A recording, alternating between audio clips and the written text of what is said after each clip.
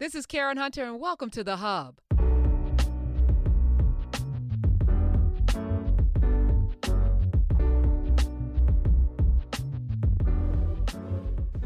And welcome to the show, back to the show. He's been here before. You see him on The Daily Show. I just saw a clip last night with you starring in it with like a black Alexa, to help people with their racism. Man. And somebody said the last voice sounded like me, but I'm like, I don't know. But y'all do some funny stuff on that show, and you're funny. Let me welcome to the show, Mr. Roy Wood Jr. An honor and a pleasure. Thanking you for having me back. A happy quarantine to you and yours. A happy quarantine. What is that, like Kwanzaa? Is that like a holiday? Yeah, sounds like it. Yeah, that's a new one. Happy quarantine. Right. Happy quarantine, which a lot of states are now doing again, dummies, after listening to y'all's president and not wearing masks and distancing. Now they got to go back in, like Texas. What I hate about what's happening with the states reclosing again is that they're trying to blame the protests for this as if it wasn't a bunch of people at the beach for Memorial Day, which was before a lot of the protests started happening. But that's a conversation for another day. I don't want to get into what's real because it's Funny Friday, right? No, it's Foolishness Friday, but, we are here for all facts. We're here for the facts. Yeah.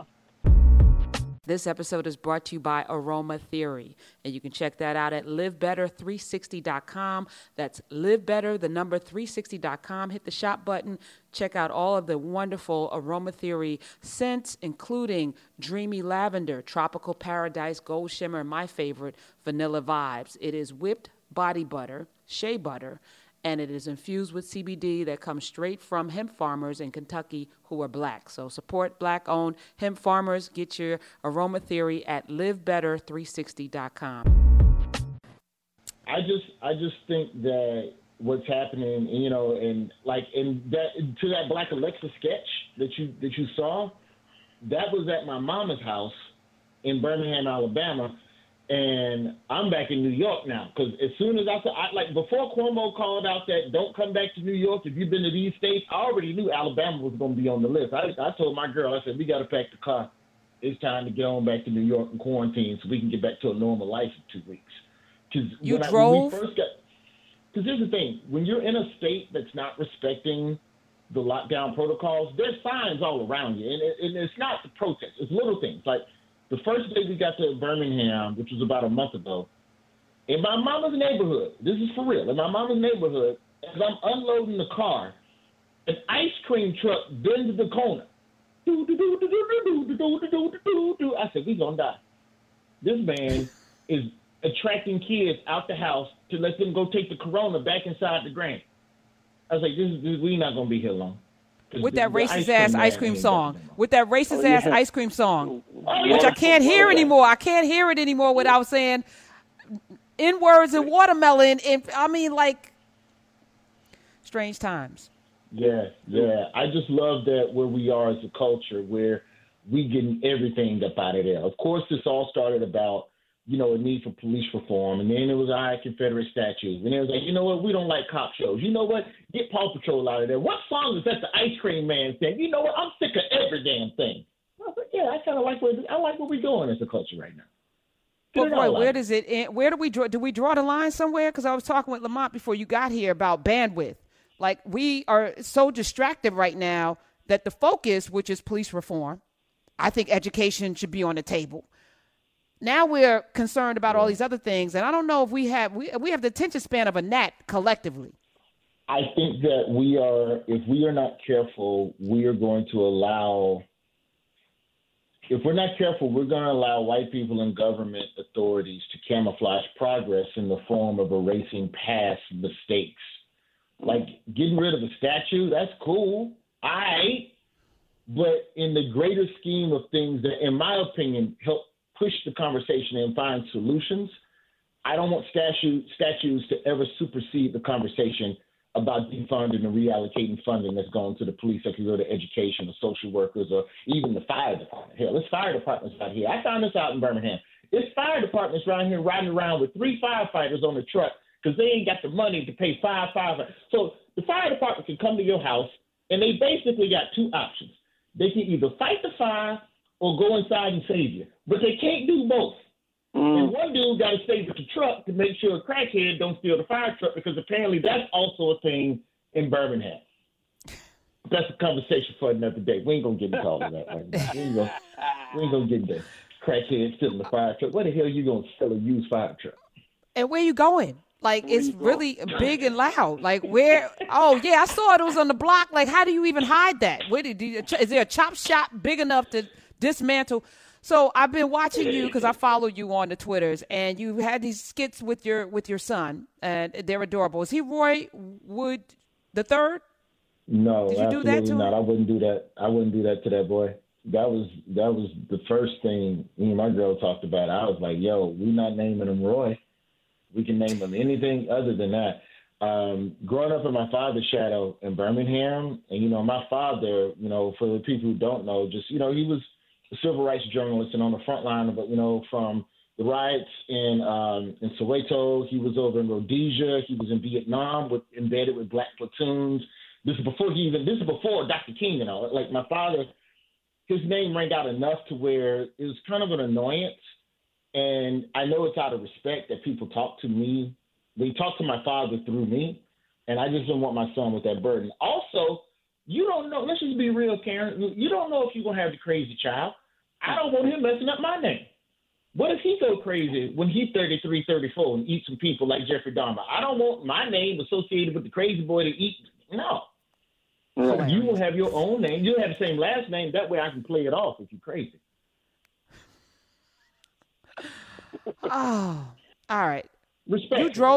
Did you drive to Birmingham and then drove back to New York? Yeah. 15 hours. I'm not getting on no airplane.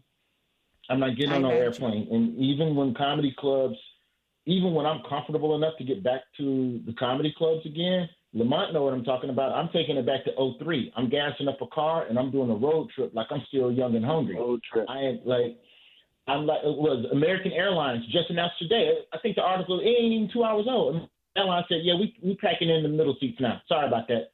We need middle seats. All these airplanes flying to pandemic cities and picking up folks with that cough. No, I'm straight. Or, at least in a rental or with car, no symptoms. All I got to worry about is whoever cleaned the car. Did he have that cough? This podcast is brought to you by CarShield.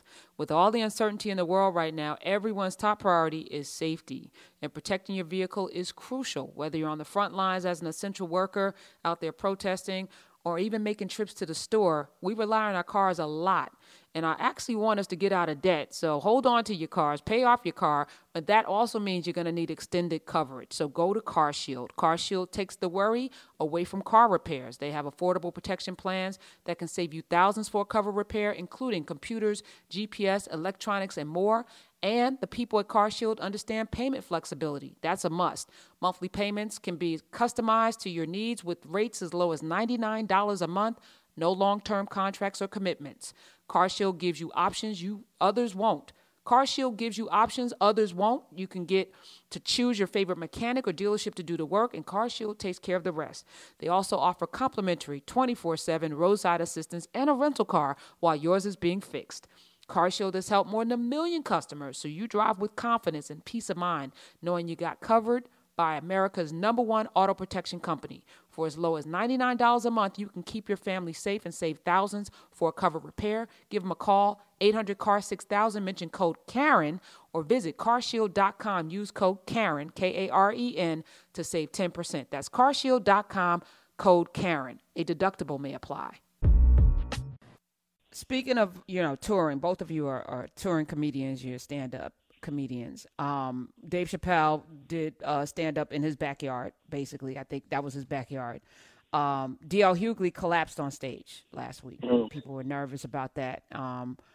And then we find out, because he was asymptomatic, dehydrated, collapsed because of that, and then found out that he has COVID-19. Correct. Can you ever go back to having these? Because the closed spaces seem to be the problem. I think that until there's a vaccine, there's going to have to be some altering of the way we entertain ourselves. And I don't think it's just going to be comedy. We're talking nightclubs. We're talking movie theaters. We're talking all of these types of, you'd be surprised how many different ways we're entertained that are based on a low ceiling and high temperature, which is where Corona thrives. I'm in no rush to get back on stage, but I'm also blessed enough to be in a position where I have enough of the pots on the stove that I can tend to. Not every comedian is in that situation, and I know the ones that are going to have to go back on stage. I just hope that they're careful about it. There's this comic. I'll tell you his name off the air, but back in 2003, I opened for a guy who's a superstar now. And this is in Birmingham. You know how the comedy club in Birmingham is set up, where you can go through the back door and literally walk right onto the stage. Right. He sat in his limo the whole show until they said, "Give it up for Zara!" And then somebody knocked on the limo. He got out, walked on stage, did his show, bust a U-turn, straight back to the limo. Never stopped, never touched nothing, never spoke to nobody. And everybody called him arrogant, but now I think that brother was just a visionary. I think that's the new way. That's the way to go. That's the new way to get on stage. Is to just sit in your car and then somebody in the club go. That's how I'm gonna do comedy.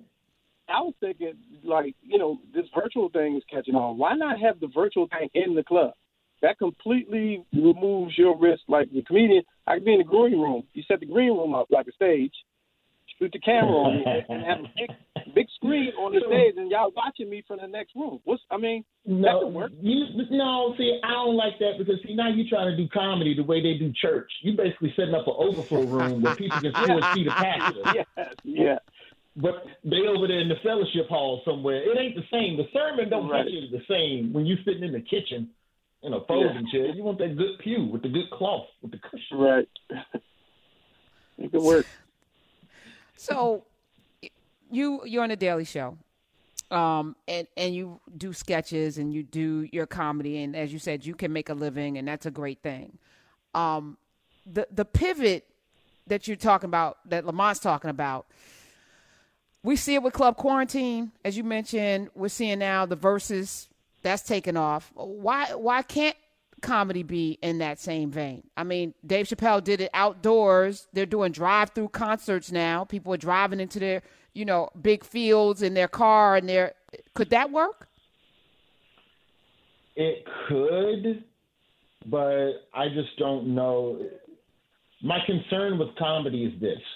Comedy is the one genre of entertainment that everyone thinks they can do. So you're not as pressed to go get a laugh. Right. You want good singing, you want good dancing, you want good acting, you have to go and seek that. If you want a joke, you can pick up your phone, swipe, or you can make a funny joke. Everybody's accidentally been a comedian, whether they meant to be or not. So I think when you go, the other thing is that we're talking about Chappelle. If we're talking about just some regular Joe Blow comedians putting together a drive-through show, it could work, but now you're also outdoors. Stylistically, there's certain types of comedy that just doesn't work outside. Like comedy has always thrived in dark, intimate settings, and outside immediately takes that away. And I would say that there's probably only 30 comedians out there that could legitimately grow their style or have a style that carries over to outdoors. And then when you look at the younger, like the farm system of comedians, okay, where do they perform? Where do they get better? Where do you learn? Because if you're going to do something that's profitable, you got to be hitting people at a price point that justifies them not seeing amateur comedy or somebody just trying out some new things they was thinking about. I paid $40 to sit in the field to be entertained while catching mosquito bites. I need you to have something that's polished. And with the elimination of comedy clubs, that's the elimination of the gym for younger and newer acts, and myself included. Because honestly, comedy, to me, good comedy should reflect the feelings and emotions of the times. And I think that's part of why 846 was so – I think that's why 846 resonated with so many people, was because Chappelle was angry. The country's angry. So, therefore, the laughs were spaced out a little bit more. I feel like right now, Lamont, you tell me whether or not I'm crazy to think this. Any joke that you wrote before Kobe Bryant died is probably not going to work now.